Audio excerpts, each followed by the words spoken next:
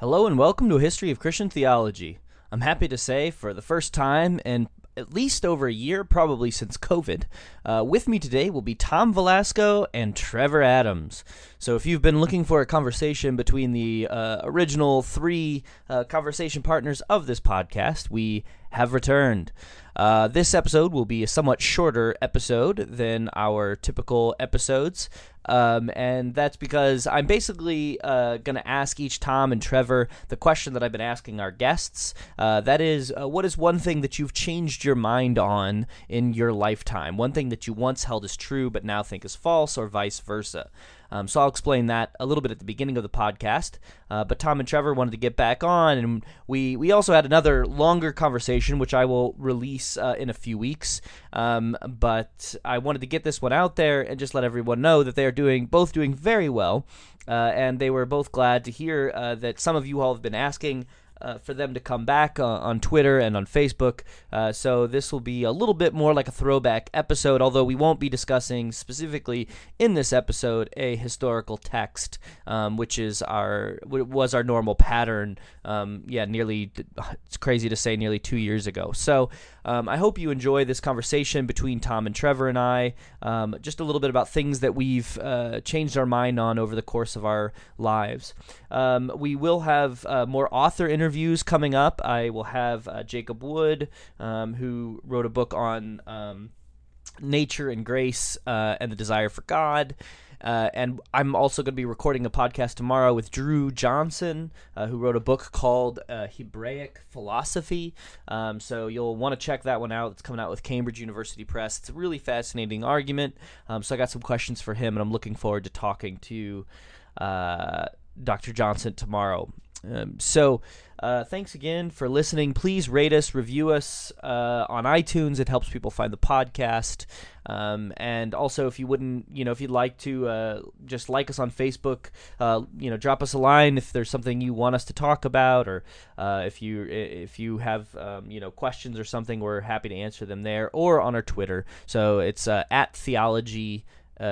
XIAN, or we're also at facebook.com/ A History of Christian Theology. So thanks for listening, and we'll be back next week with more episodes.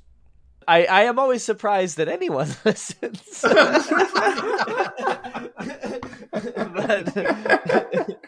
I'm always glad to hear from people that do, and I should say to both of you, Tom and Trevor, as you have both recently returned from various kinds of sojourns and departures from our conversation, I do regularly get messages on Twitter or Facebook that say, "Where are Tom and Trevor?" There's a woman who was asking me questions about how we understood the Trinity way back when, like episode 40 or 50.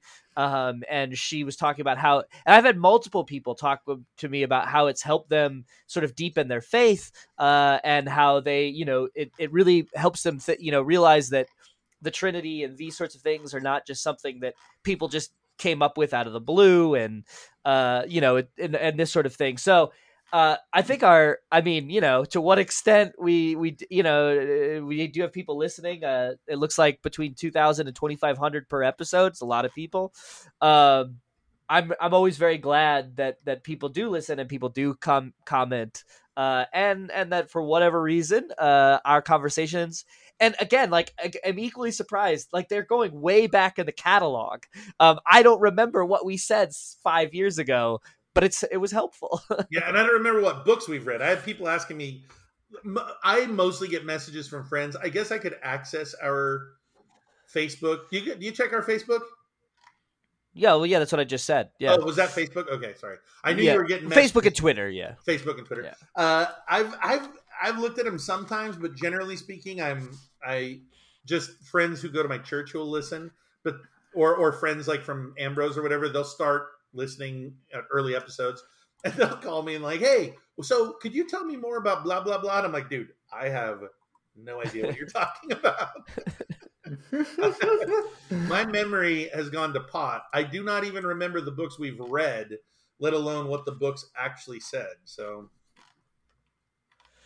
Well, so one of the things that I've become fascinated with about the ancient world, and a lot of, I mean, this is true for Augustine, this is true for a lot of the people that we've read, is the idea that people are always in motion. So in the sort of scientific outlook, we tend to think about the sort of neutral observer. This also comes up in philosophy, and there's sort of this idea that like what when you do a scientific experiment, you want to absent yourself from the experiment, and then you can make a decision about the truth or falsity of something based on your experiment, but you're sort of outside. But the way that the ancients understood the world is everything was in motion. You were in motion, the world was in motion. There isn't some neutral deliberative space. You just go. And so like I think of it like being on a highway and deciding whether or not to take the exit. Well, you're moving towards the exit. Are you going to take it or are you not? You have a limited amount of time and you are moving one way or another, and if you miss your exit, you just keep going, because you are moving. And if you want to turn around, you can do that, but you have to go the other direction, but you're always in motion. So one of the questions that I ask people on the podcast is, what is one thing that you've changed your mind about? What is one thing where you were going one direction, and you said, I have to turn around and go the other way?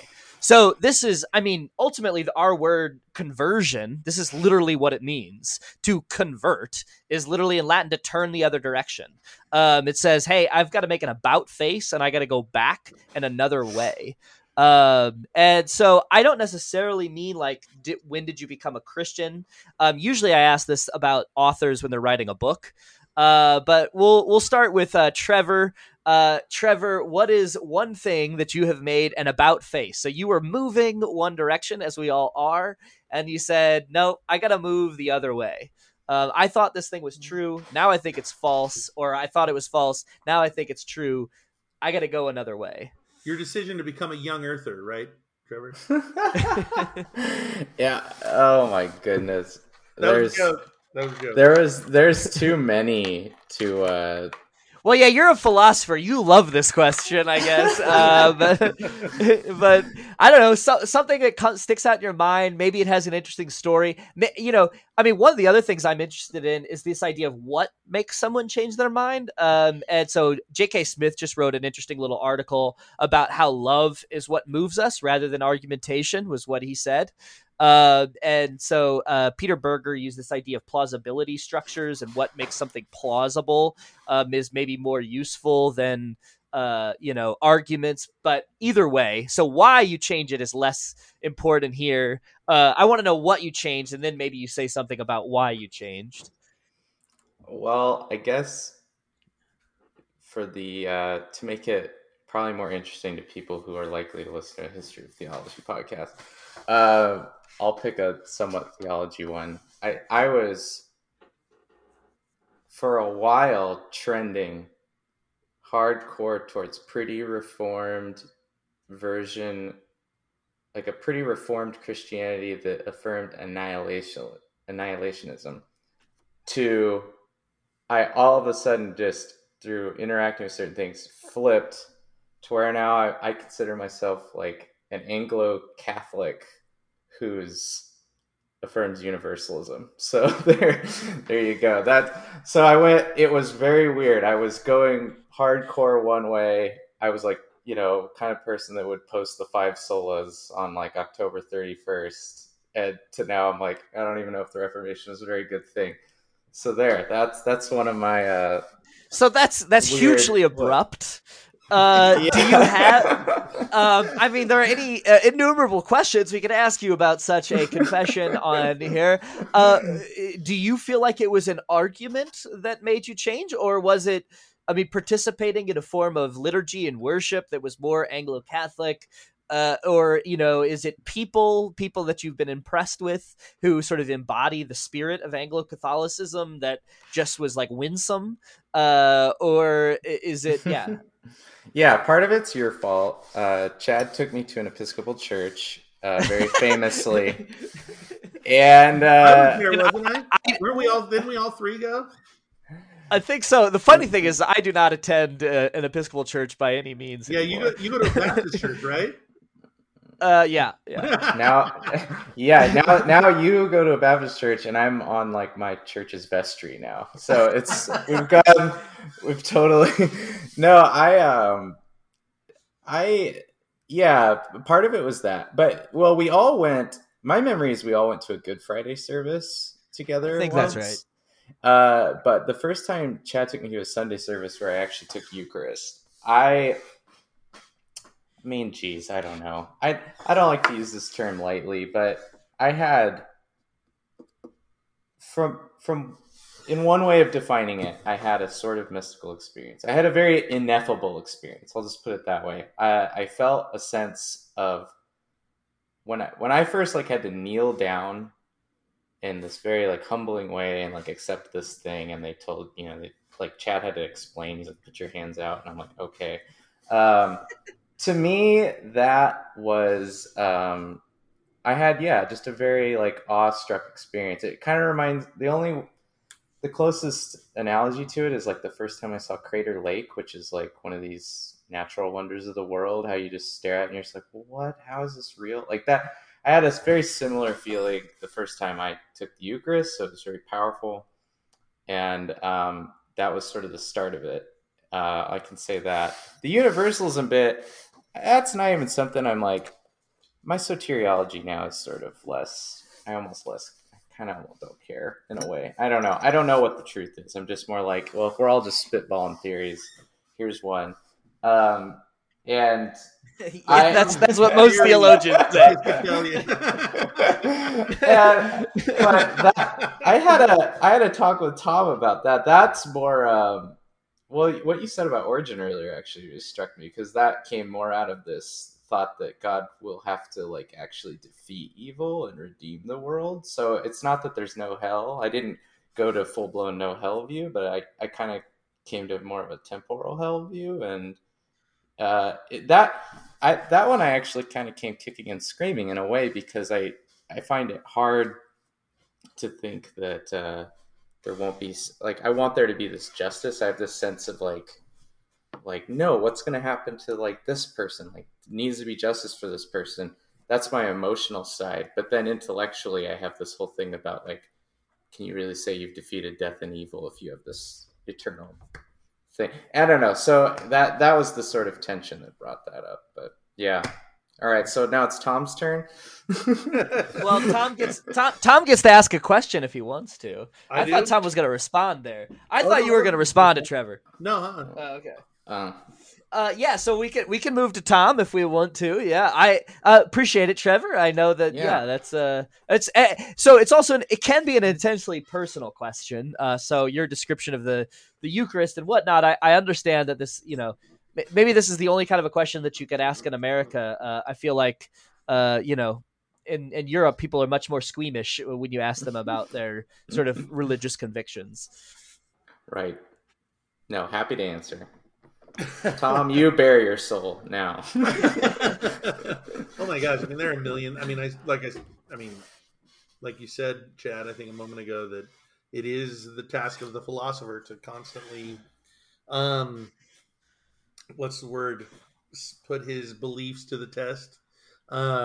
Which it's tough, man. I mean, being a Christian and a philosopher, and I'm not a professional philosopher, obviously, but what I mean by that is having the disposition of a philosopher, which means I am always wanting to know if what I believe is right and wanting to subject it to as much scrutiny as I possibly can, and wanting to take the rational course in general, if possible. That just does fly in the face of holding to dogmatic religious views. I mean, there's just no getting around it. And so I've always struggled walking that tightrope of dogma and philosophy. It's just a tough rope to walk. And there's some views that I try to subject everything to critical kind of thinking. But I, of course, do that to in a much more guarded way about some of my more cherished beliefs. And then there are ones that that are very near and dear that I do challenge, and some of them I might even question, and some I might even have changed, but I'm a little more reticent to kind of divulge those, like it's because it's like when you walk the line of dogma and philosophy, it's not just your own fears of being wrong on the dogma side, but it's also, of course, you're in a community and you don't want that community to think that you're a heretic. I mean, it's like Hart. I heard David Bentley Hart recently talking, and he said he used to care about such things, and now he does not, which seems evident. I mean, I don't say that to castigate him, but he's clearly walking lines that, just generally speaking, you wouldn't want to walk if you were afraid of such kinds of things, I think.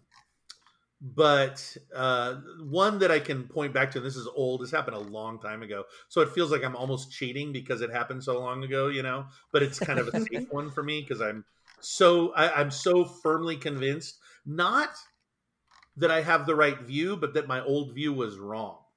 And that is view on eschatology. I attend a Calvary Chapel. I've attended Calvary Chapels since I was in high school, so probably since like 1996.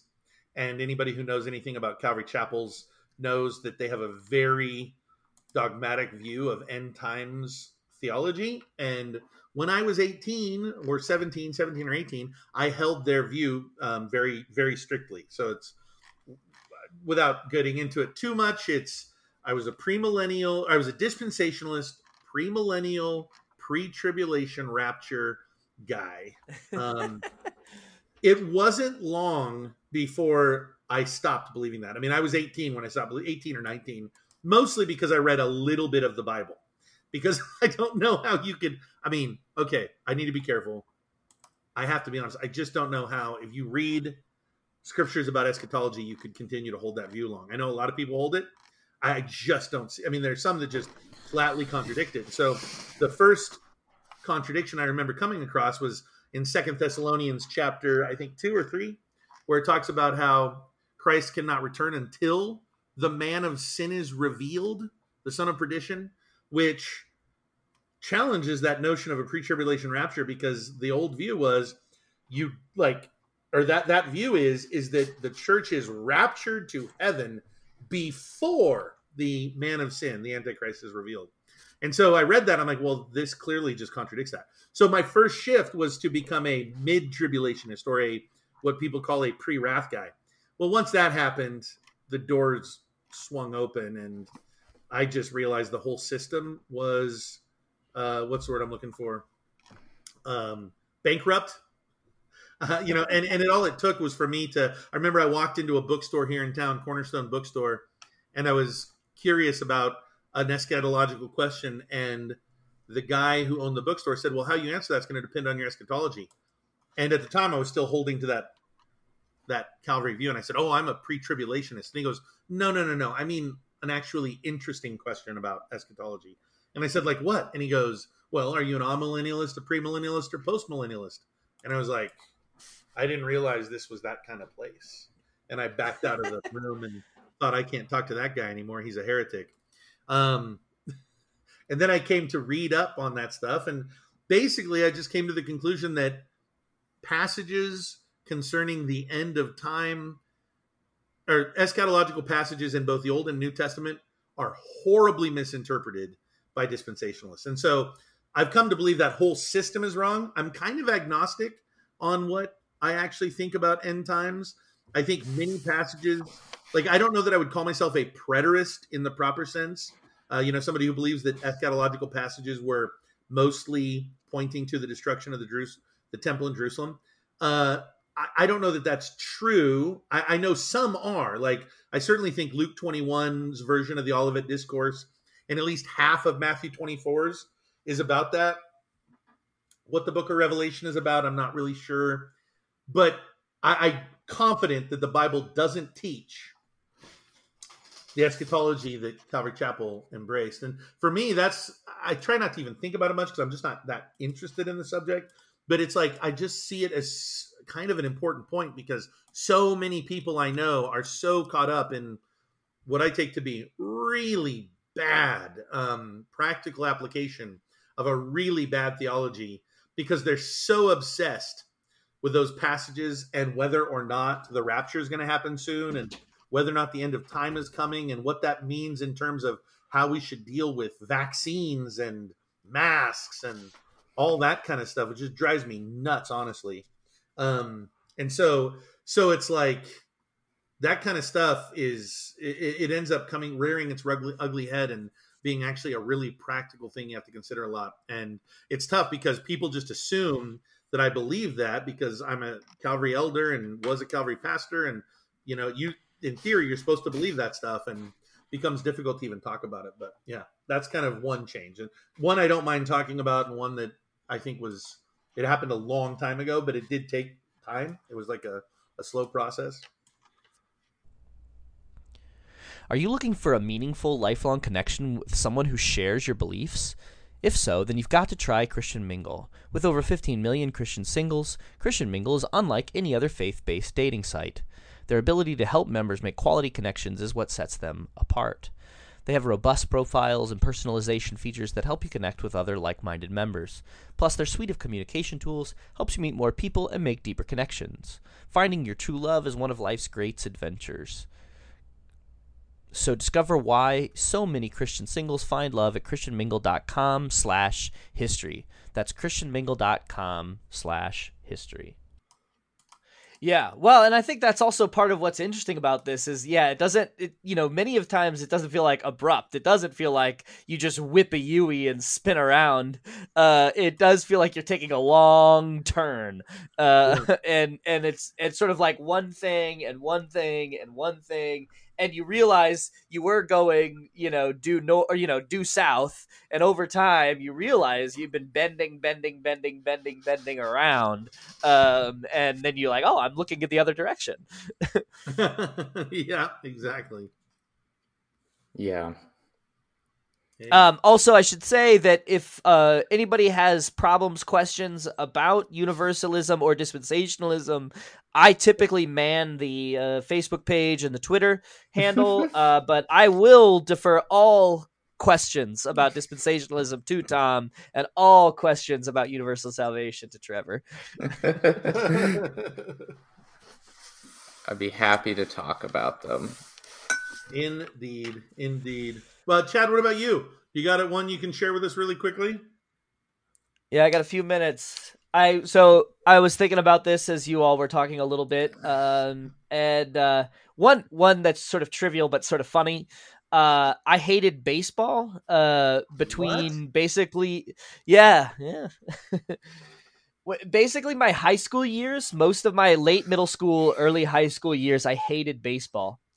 I don't know if this is ironic, but sort of fun, sort of strangely, that was actually mostly during the home run race when everybody in St. Louis loved talking about Mark McGwire. I did go to one game. Everybody in America. Yeah, I was a kid in Idaho and I had a Mark McGwire poster. So I went to basically one game, I want to say, between about 96 and 2000. It was a game where Mark McGwire did hit a home run, but we had family visiting from Oklahoma who were all big baseball fans, and I had to go. Wow.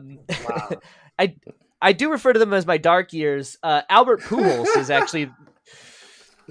Albert Pujols and leaving St. Louis for college, the combination, like I began to watch baseball at the end of my high school career, and then moving actually I realized that I identified the Cardinals with home, and Albert Pujols was the most amazing thing to watch. So I had a reason to turn on every time and just wait for Albert Pujols to bat. So that was that's my return to baseball. Which is a big one for me. Yeah. Oh, guys, those of you listening at home, I mean, Chad's obsession with St. Louis Cardinals baseball. I mean, the guy watches almost every game. And I remember there was a period of time when Chad was staying with me for a little bit. I don't remember how long, a few days, maybe a couple weeks. And he had to watch those baseball games.